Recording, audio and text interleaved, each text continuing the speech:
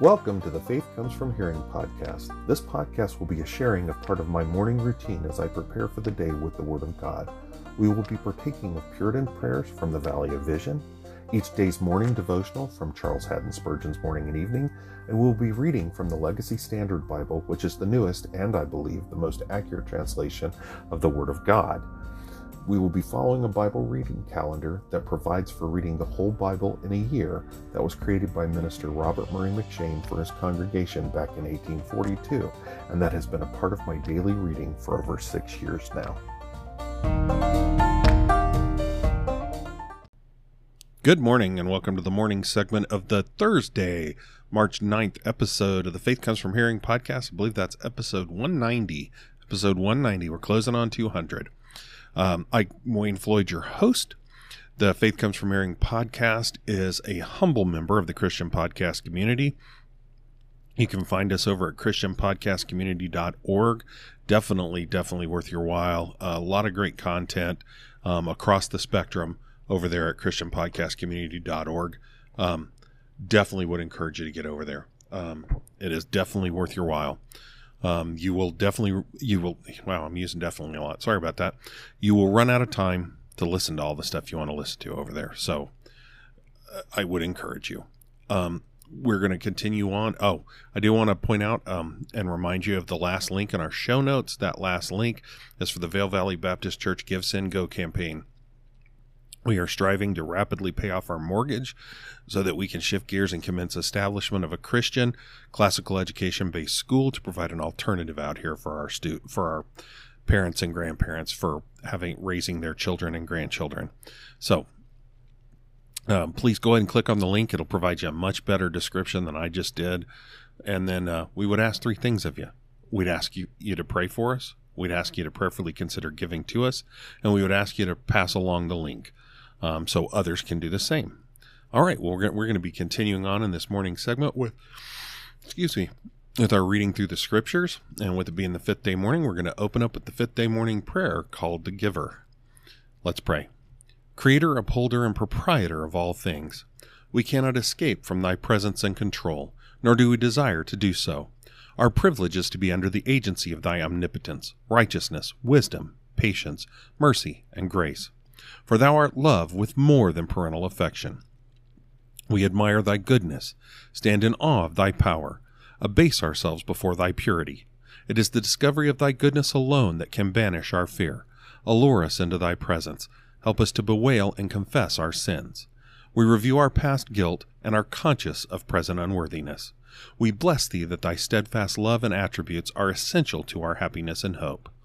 Thou hast witnessed to us thy grace and mercy, and the bounties of nature, in the fullness of thy providence, in the revelations of Scripture, in the gift of thy Son, in the proclamations of the gospel. Make us willing to be saved in thy own way, perceiving nothing in ourselves, but all in Jesus.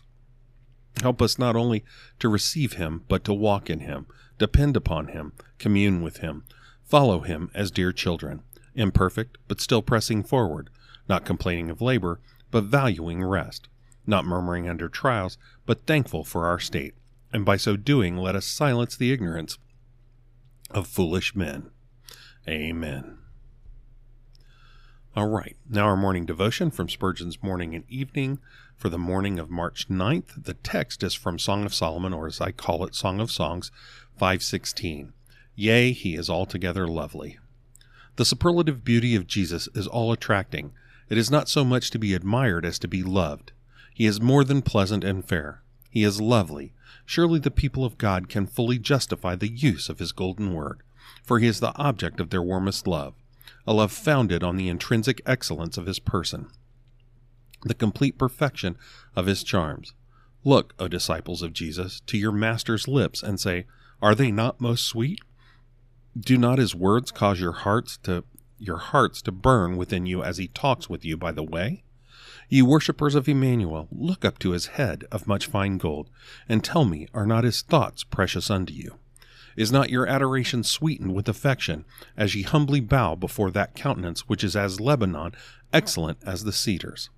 Is there not a charm in his every feature, and is not his whole person fragrant with such a savor of his good ointment?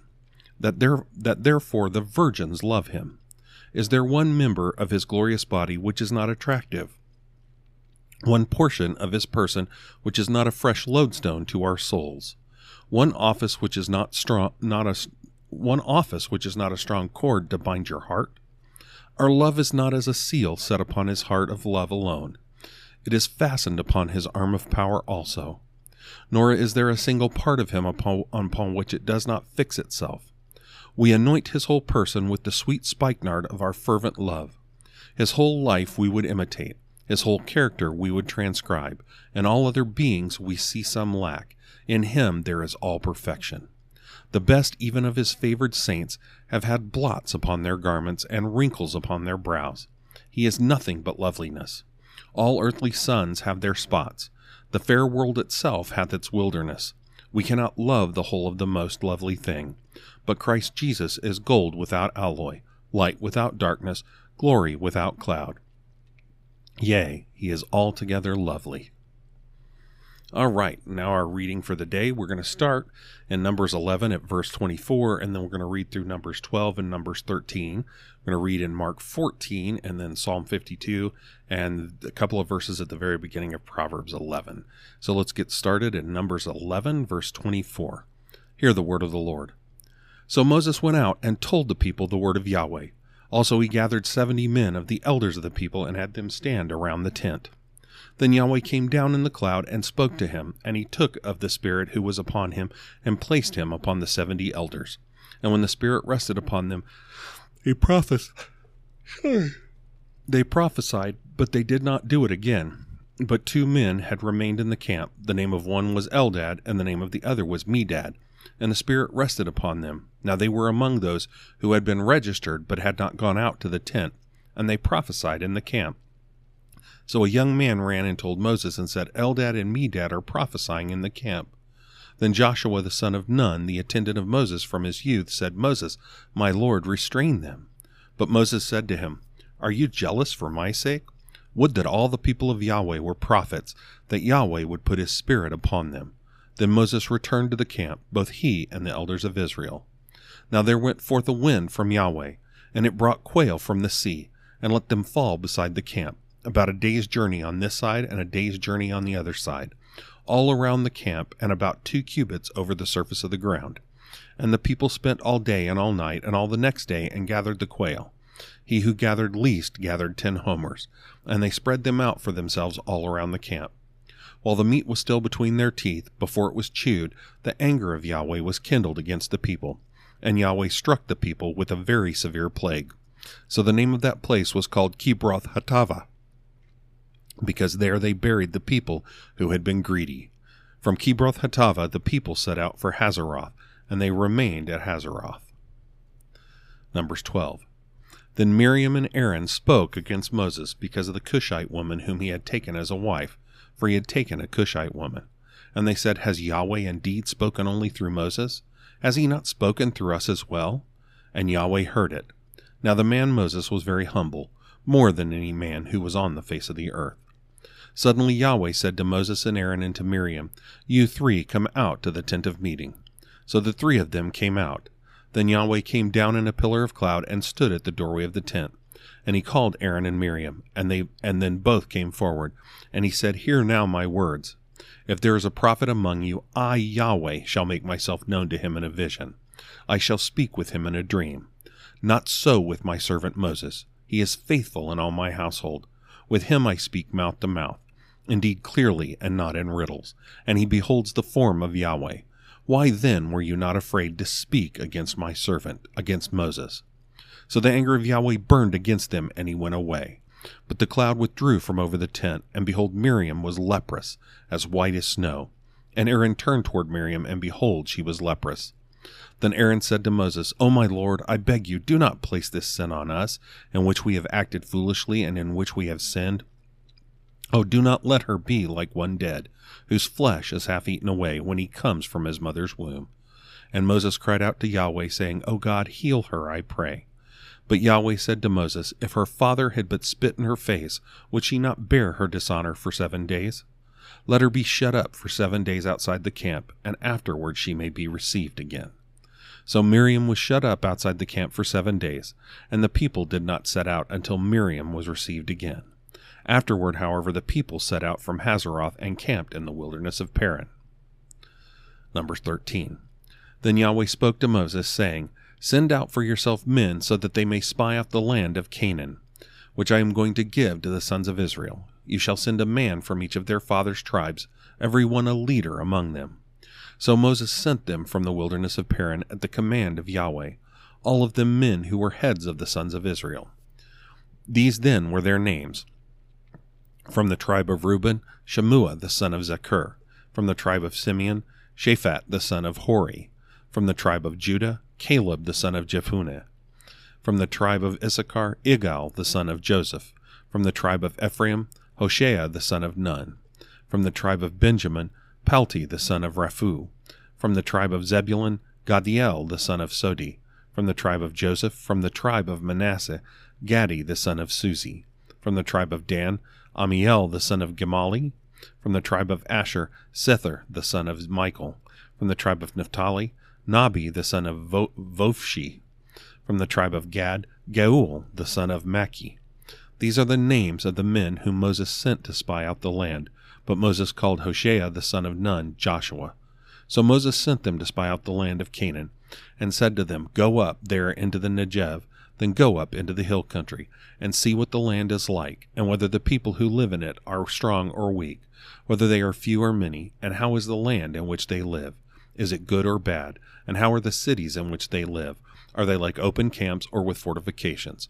And how is the land? Is it fat or lean? Are there trees in it or not? Make an effort then to get some of the fruit of the land. Now the time was the time of the first ripe grapes. So they went up and spied out the land from the wilderness of Zin as far as Rehob at Lebo Hamath. And they had gone up into the Negev and came to Hebron, where Ashiman, Sheshai, and Talmai, the descendants of Anak, were. Now Hebron was built 7 years before Zoan in Egypt. Then they came to the valley of Eshcol, and from there cut down a branch with a single cluster of grapes, and they carried it on a pole between 2 men with some of the pomegranates and the figs. The place was called the Valley of Eshcol because of the cluster which the sons of Israel cut down from there. Then they returned from spying out the land at the end of 40 days, and went and came to Moses and Aaron and to all the congregation of the sons of Israel in the wilderness of Paran at Kadesh, and they brought back word to them and to all the congregation, and showed them the fruit of the land. Thus they recounted to him and said, We went into the land where you sent us, and it certainly does flow with milk and honey, and this is its fruit. Nevertheless, the people who live in the land are strong, and the cities are fortified and very large, and moreover we saw the descendants of Anak there. Amalek is living in the land of the Negev, and the Hittites and the Jebusites and the Amorites are living in the hill country, and the Canaanites are living by the sea and by the side of the Jordan. Then Caleb quieted the people before Moses and said, We should by all means go up and take possession of it, for we are surely able to overcome it.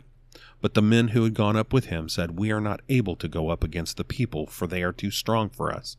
So they gave out to the sons of Israel a bad report of the land which they had spied out, saying, The land which we have passed through to spy out on is a land that devours its inhabitants, and all the people whom we saw in it are men of great size. There also we saw the Nephilim, the sons of Anak are part of the Nephilim, and we became like grasshoppers in our own sight, and so we were in their sight. All right. Mark 14, verses 22 through 52. And while they were eating, he took some bread, and after a blessing he broke it, and gave it to them, and said, Take it, this is my body. And when he had taken a cup and given thanks, he gave it to them, and they all drank from it. And he said to them, This is my blood of the covenant, which is poured out for many. Truly I say to you, I will never again drink of the fruit of the vine until that day when I drink it new in the kingdom of God. And after singing a hymn, they went out to the Mount of Olives. And Jesus said to them, You will all fall away, because it is written, I will strike down the shepherd, and the sheep shall be scattered. But after I have been raised, I will go ahead of you to Galilee. But Peter said to him, Even though all may fall away, yet I will not.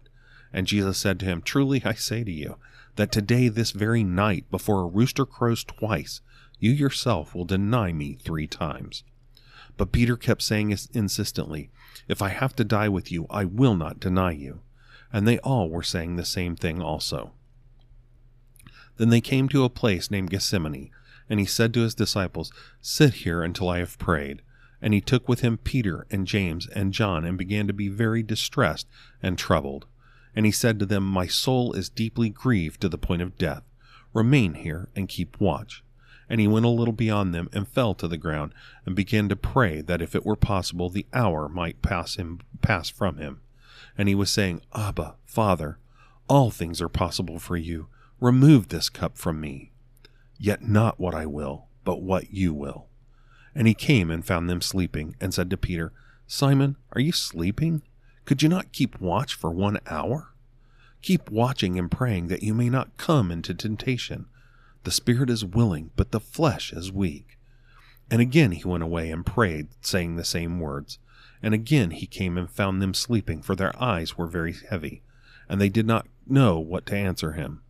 And he came the third time and said to them, "Are you still sleeping and resting? It is enough. The hour is come. Behold, the Son of Man is being betrayed into the hands of sinners. Get up, let us go. Behold, the one who betrays me is at hand." And immediately while he was still speaking, Judas, one of the 12, came up, and with him was a crowd with swords and clubs, who were from the chief priests and the scribes and the elders. Now he who was betraying him had given them a signal, saying, "Whomever I kiss, he is the one. Seize him, and lead him away under guard." And after coming, Judas, having immediately gone to him, said, "Rabbi," and kissed him. And they laid hands on him and seized him. But one of those who stood by drew his sword and struck the slave of the high priest and cut off his ear. And Jesus answered and said to them, "Have you come out with swords and clubs to arrest me, as you would against a robber? Every day I was with you in the temple teaching, and you did not seize me. But this has taken place in order that the scriptures would be fulfilled." And they all left him and fled. And a young man was following him, wearing nothing but a linen sheet over his naked body. And they seized him, but he pulled free of the linen sheet and escaped naked. All right, Psalm 52. For the choir director, a maskil of David. When Doeg the Edomite came and told Saul and said to him, "David has come to the house of Ahimelech." Why do you boast in evil, O mighty man? The loving kindness of God endures all day long. Your tongue devises destruction like a sharp razor, O worker of deceit. You love evil more than good, falsehood more than speaking what is right. Selah. You love all words that devour, O deceitful tongue. But God will break you down forever. He will snatch you up and tear you away from your tent, and uproot you from the land of the living. Selah. So that the righteous will see and fear, and will laugh at him, saying, "Behold the man who would not set God as his strength, but trusted in the abundance of his riches, and was strong in his destruction. But as for me, I am like a green olive tree in the house of God. I trust in the loving kindness of God forever and ever.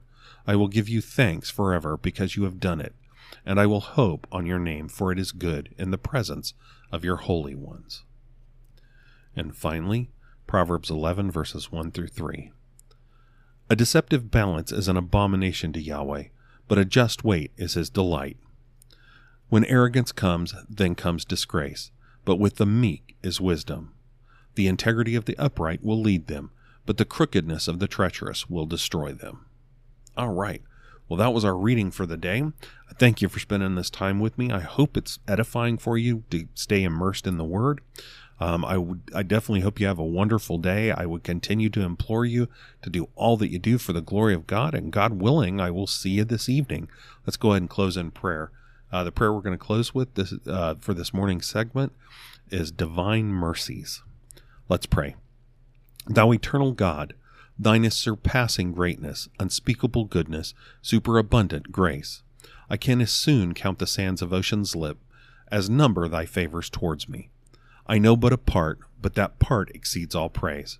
I thank thee for personal mercies, a measure of health, preservation of body, comforts of house and home, sufficiency of food and clothing, continuance of mental powers, my family, their mutual help and support, the delights of domestic harmony and peace, the seats now filled that might have been vacant, my country, church, Bible, faith. But oh, how I mourn my sin, ingratitude, vileness, the days that add to my guilt, the scenes that witness my offending tongue.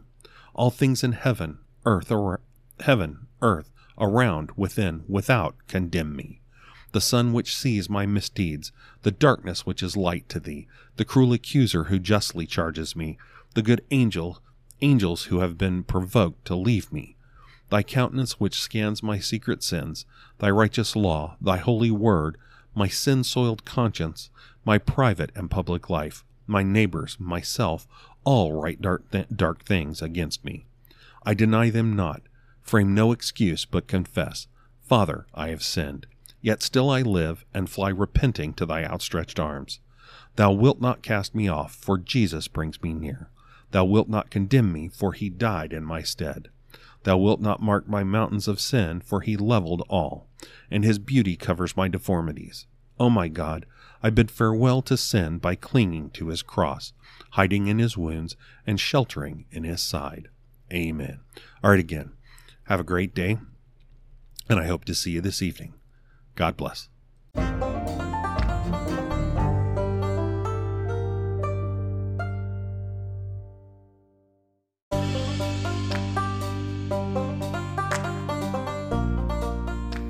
Welcome to the evening segment of the Faith Comes From Hearing podcast.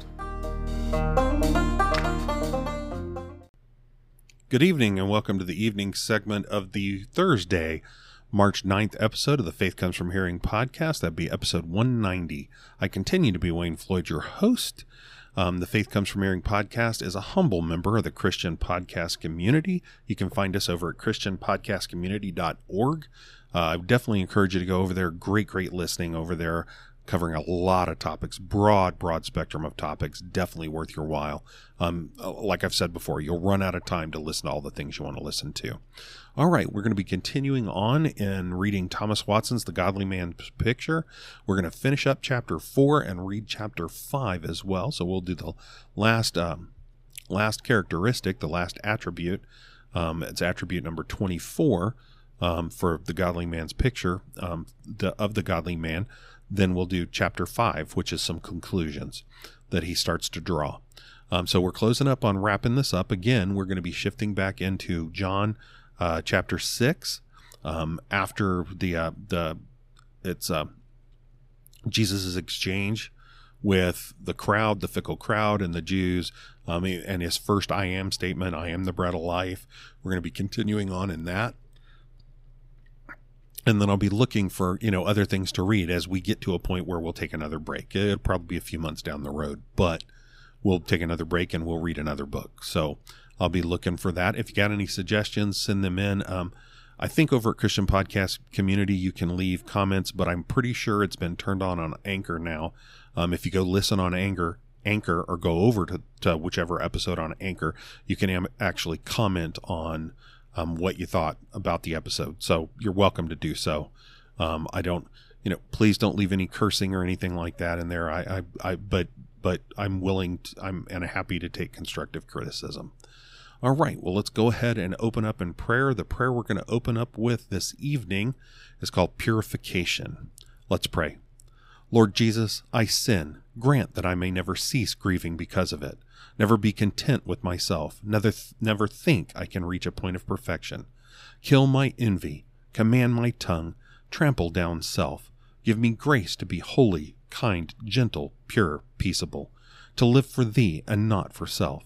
To copy thy words, acts, spirit. To be transformed into thy likeness. To be consecrated wholly to thee. To live entirely to thy glory.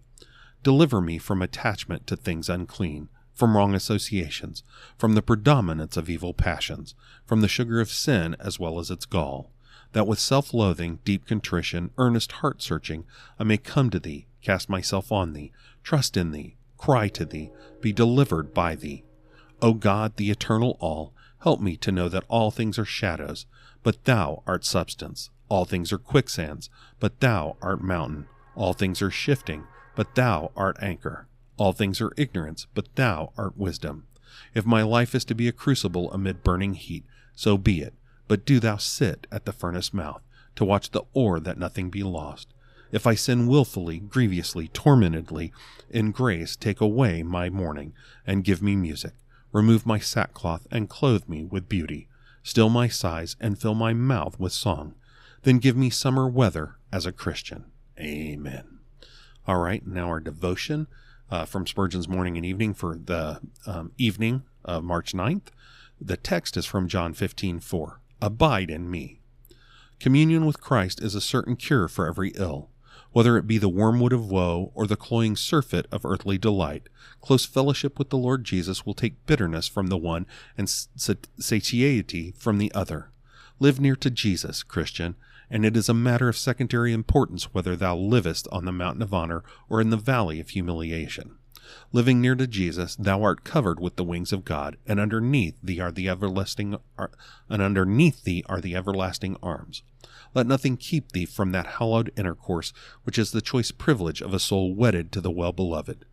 Be not content with an interview now and then, but seek always to retain his company, for only in his presence hast thou either comfort or safety.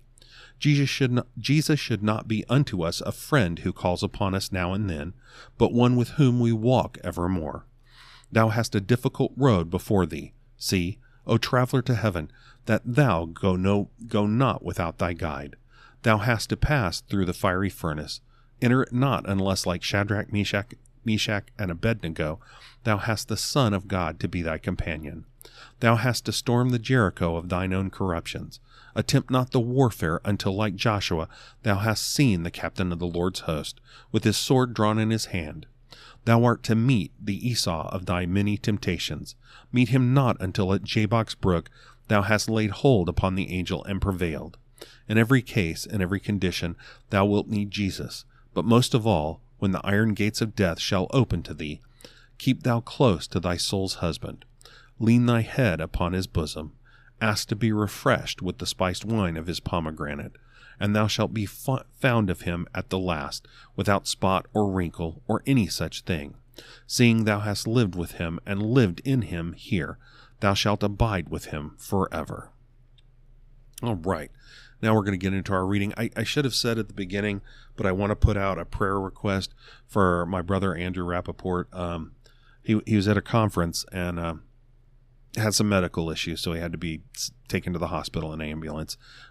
We just ask you to put up some prayers for him and for the young man that was in the ambulance with him who had grown up in the church but no longer believed. I would definitely pray for him as well. His name was Matt. If you'd pray for Matt, and if you'd pray for Andrew. He's been a great boon to all of us in the body of Christ, and so we would definitely wish him a speedy recovery. We would desire God's will in all of it, but if it's God's will, we would definitely pray for a speedy recovery. The man doesn't stop. He is constantly going, constantly doing the work of the kingdom, and but we hope he can get some rest and things can be normalized with his health, and so I would definitely put that forward as a prayer request. All right, well, let's get into our reading.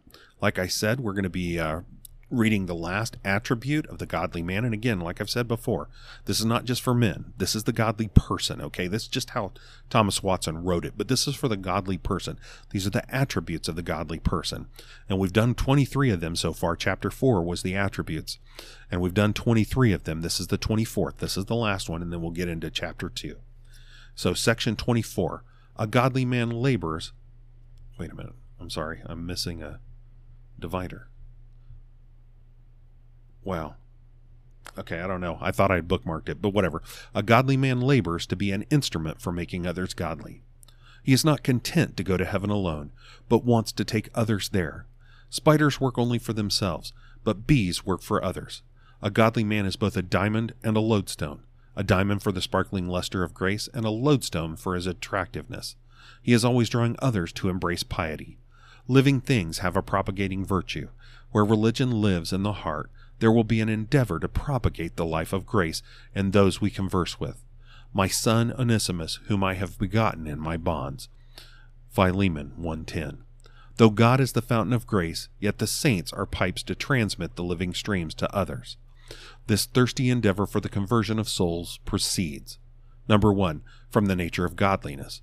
Grace is like fire, which assimilates and turns everything into its own nature. Where there is the fire of grace in the heart, it will endeavor to inflame others. Grace is a holy leaven, which will be seasoning and leavening others with divine principles. Paul would gladly have converted Agrippa, how he courted him with rhetoric. King Agrippa, do you believe the prophets? I know you believe. Acts 26:27. His zeal and eloquence had almost captivated the king. Verse 28. Then Agrippa said to Paul, do you think that in such a short time you can persuade me to be a Christian? Number 2, from a spirit of compassion. Grace makes the heart tender. A godly man pities those who are in the gall of bitterness. He sees what a deadly cup is brewing for the wicked. They must without repentance be bound over to God's wrath. The fire which rained on Sodom was only a painted fire in comparison with hellfire. This is a fire with a vengeance, suffering the vengeance of eternal fire. Jude 1:7. Now a godly man, seeing captive sinners ready to be damned, labors to convert them from the error of their way. Knowing the terror of the Lord, we persuade men. 2 Corinthians 5:11. Number 3, from a holy zeal he bears for Christ's glory. The glory of Christ is as dear to him as his own salvation. Therefore, that this may be promoted, he labors to bring in souls to Christ. It is a glory to Christ when multitudes are born to him. Every star adds a luster to the sky. Every convert is a member added to Christ's body and a jewel adorning his crown. Though Christ's glory cannot be increased as he is God, yet as he is mediator it may. The more that are saved, the more Christ is exalted. Why else would the angels rejoice at the conversion of a sinner, if it is not because Christ's glory now shines all the more? Luke 15:10. Use 1. What excludes those who are spiritual eunuchs from the number of the godly is that they do not labor to promote the salvation of others. Number 1. If men loved Christ, they would try to draw as many as they could to him. The one who loves his captain will persuade others to come under his banner. This unmasks the hypocrite. Though a hypocrite may make a show of grace himself, he never bothers to procure grace in others. He is without compassion. I may allude to the verse, that which dies, let it die, and that which is cut off, let it be cut off. Zechariah 11:9. And so, if souls go to the devil, he does not care. Number 2, how far from being godly are those who, instead of endeavoring for grace in others, labor to destroy all hopeful beginnings of grace in them? Instead of drawing them to Christ, they draw them from Christ. Their work is to poison and harm souls. This harming of souls occurs in 3 ways. Number 1, by bad edicts. So Jeroboam made Israel sin. 1 Kings 16:26. He forced them to idolatry. Number 2, by bad examples. Examples speak louder than precepts, but principally the examples of great men are influential. Men placed on high are like the pillar of cloud. When that went, Israel went. If great men behave irregularly, others will follow them. Number 3, by bad company. The breath of sinners is infectious. They are like the dragon which cast a flood out of his mouth. Revelation 12:15. They cast a flood of oaths out of their mouths. Wicked tongues are set on fire by hell. James 3:6. The sinner finds match and gunpowder, and the devil finds the fire. The wicked are ever setting snares and temptations before others. As the prophet says in another sense, I set bowls full of wine before them, and cups, and I said to them, drink. Jeremiah 35:5. So the wicked set bowls of wine before others and make them drink, until reason is stupefied and lust is inflamed. These who make men proselytes to the devil are prodigally wicked. How sad will be the doom of those who, besides their own sins, have the blood of others to answer for. Number 3, if it is the sign of a godly man to promote grace in others, then how much more should he promote it in his near relations? A godly man will be careful that his children should know God. He would be very sorry if any of his family should burn in hell. He labors to see Christ formed in those who are himself in another edition. Augustine says that his mother Monica travailed with greater care and pain for his spiritual birth than for his natural birth. The time of childhood is the fittest time to be sowing seeds of religion in our children. Whom shall we make understand doctrine? Those who are weaned from the milk that are taken from the breasts. Isaiah 28:9. The wax, while it is soft and tender, will take any impression. Children, while they are young, will fear reproof. When they are old, they will hate it. Number 1. It is pleasing to God that our children should know him early in life. When you come into a garden, you love to pluck the young bud and smell it. God loves a saint in the bud. Of all the trees which the Lord could have chosen in a prophetic vision, Jeremiah 1:11, he chose the almond tree, which is one of the first of the trees to blossom. Such an almond tree is an early convert. Number 2, by endeavoring to bring up our children in the fear of the Lord, we will provide for God's glory when we are dead. A godly man should not only honor God while he lives, but do something that may promote God's glory when he is dead.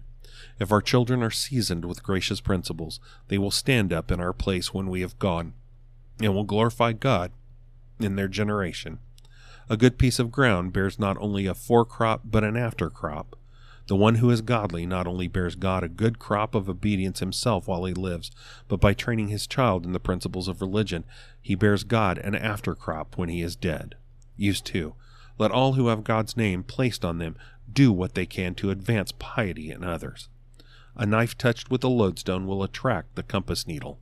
The one whose heart is divinely touched with the lodestone of God's Spirit will endeavor to attract those who are near him to Christ. The heathen could say, "We are not born for ourselves only." The more excellent anything is, the more diffusive it is. In the body, every member is diffusive. The eye conveys light, the head conveys spirits, the heart conveys blood. A Christian must not move altogether within his own circle, but endeavor for the welfare of others. To be diffusively good makes us resemble God, whose sacred influence is universal.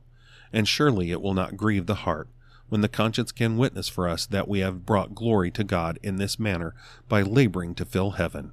Not that this is in any way meritorious or has any casual influence on our salvation.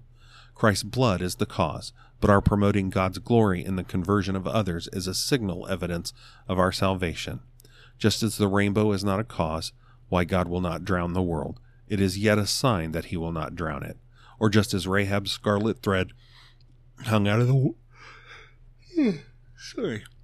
window, Joshua 2:18, was not the cause of her being exempted from destruction, but it was a sign of her being exempted. In the same way, our building others up in the faith is not a cause of why we are saved, but it is a symbol of our piety and a presage of our eternal felicity. And thus I have shown the marks and characteristics of a godly man.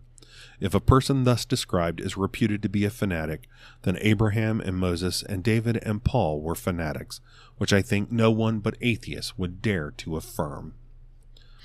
All right. And now chapter 5, and this is 2 conclusions about the characteristics of a godly man. Concerning the characteristic signs aforementioned, I will lay down 2 conclusions. Number 1, these characteristics are a Christian's box of evidences. For as an impenitent sinner has the signs of reprobation on him, by which, like so many spots and tokens, he may know he will die, so whoever can show these happy signs of a godly man may see the symptoms of salvation in his soul, and he may know that he has passed from death unto life. John 5:24. He is as sure to go to heaven as if he were in heaven already. Such a person is undoubtedly a member of Christ, and if he should perish, then something of Christ might perish. These blessed characteristics may comfort a Christian under all worldly dejection and diabolical suggestions. Satan tempts a child of God with this, that he is a hypocrite and has no title to the land of promise. A Christian may pull out these evidences and challenge the devil to prove that any wicked man or hypocrite ever had such a good certificate to show for heaven. Satan may sooner prove himself a liar than prove the saint a hypocrite. Number 2, whoever truly has even one of these characteristics has the seed of all of them. Whoever has one link of a chain has the whole chain. Object: but may a child of God say, either I do not have all these characteristics, or else they are so weakly worked in me that I cannot discern them? Answer: to satisfy this scruple you must diligently observe the distinctions which the Scripture makes between Christians. It puts them into several classes and orders. Some are little children who have only recently begun breastfeeding on the gospel. Others are young men who have grown up to more maturity of grace. Others are fathers who are ready to take their degree of glory. 1 John 2:12-14. Now, you who are not in the first rank or class may still have the vitals of godliness, just as well as those who have arrived at a higher stature in Christ. The Scripture speaks of the cedar and the bruised reed. The reed is just as true a plant of the heavenly paradise as the cedar, so the weakest should not be discouraged. Not all have these characteristics of godliness written in capital letters. If they are only faintly stamped on their souls, God can read the work of His Spirit there. Though the seal is only faintly set on the wax, it ratifies the will and gives a real conveyance of an estate. If there is found just some good thing towards the Lord, as Abijah said, God will accept it. 1 Kings 14:13. All right, well, that is our reading for the day. We'll pick up again in chapter 6 tomorrow evening, God willing. Again, thank you for spending this time with me. I hope it's been edifying as we've worked our way through the godly man's picture. And I hope you have a wonderful evening, and I hope to see you in the morning. Let's go ahead and close in prayer. We're going to close with the fifth day evening prayer. It's called Protection. Let's pray. O Lord God, Thou art our preserver, governor, savior, and coming judge. Quieten our souls to call upon Thy name. Detach us from the influence of the flesh and the senses. Impress us with the power of faith. Promote in us spirituality of mind, that will render our services acceptable to Thee and delightful and profitable to ourselves. Bring us into that state which attracts Thine eye and prepares us to receive the proofs of Thy love. Show us our danger that we may fly to Thee for refuge. Make us sensible of our sin's disease, that we may value the good physician. Placard to us the cross, that it may slay the enmity of our hearts. Help us to be watchful over our ways, jealous over our tempers, diligent over our hearts. When we droop, revive us. When we loiter, quicken us. When we go astray, restore us. Possess us with more of that faith, which is the principle of all vital goodliness. May we be rich in faith, be strong in faith, live by faith, walk by faith, experience the joy of faith, do the work of faith, hope through faith, perceiving nothing in ourselves. May we find in the Savior wisdom, righteousness, sanctification, redemption. Amen. All right, again, thanks for spending the time with me. Have a great evening, and I hope to see you in the morning. Have a good one. God bless.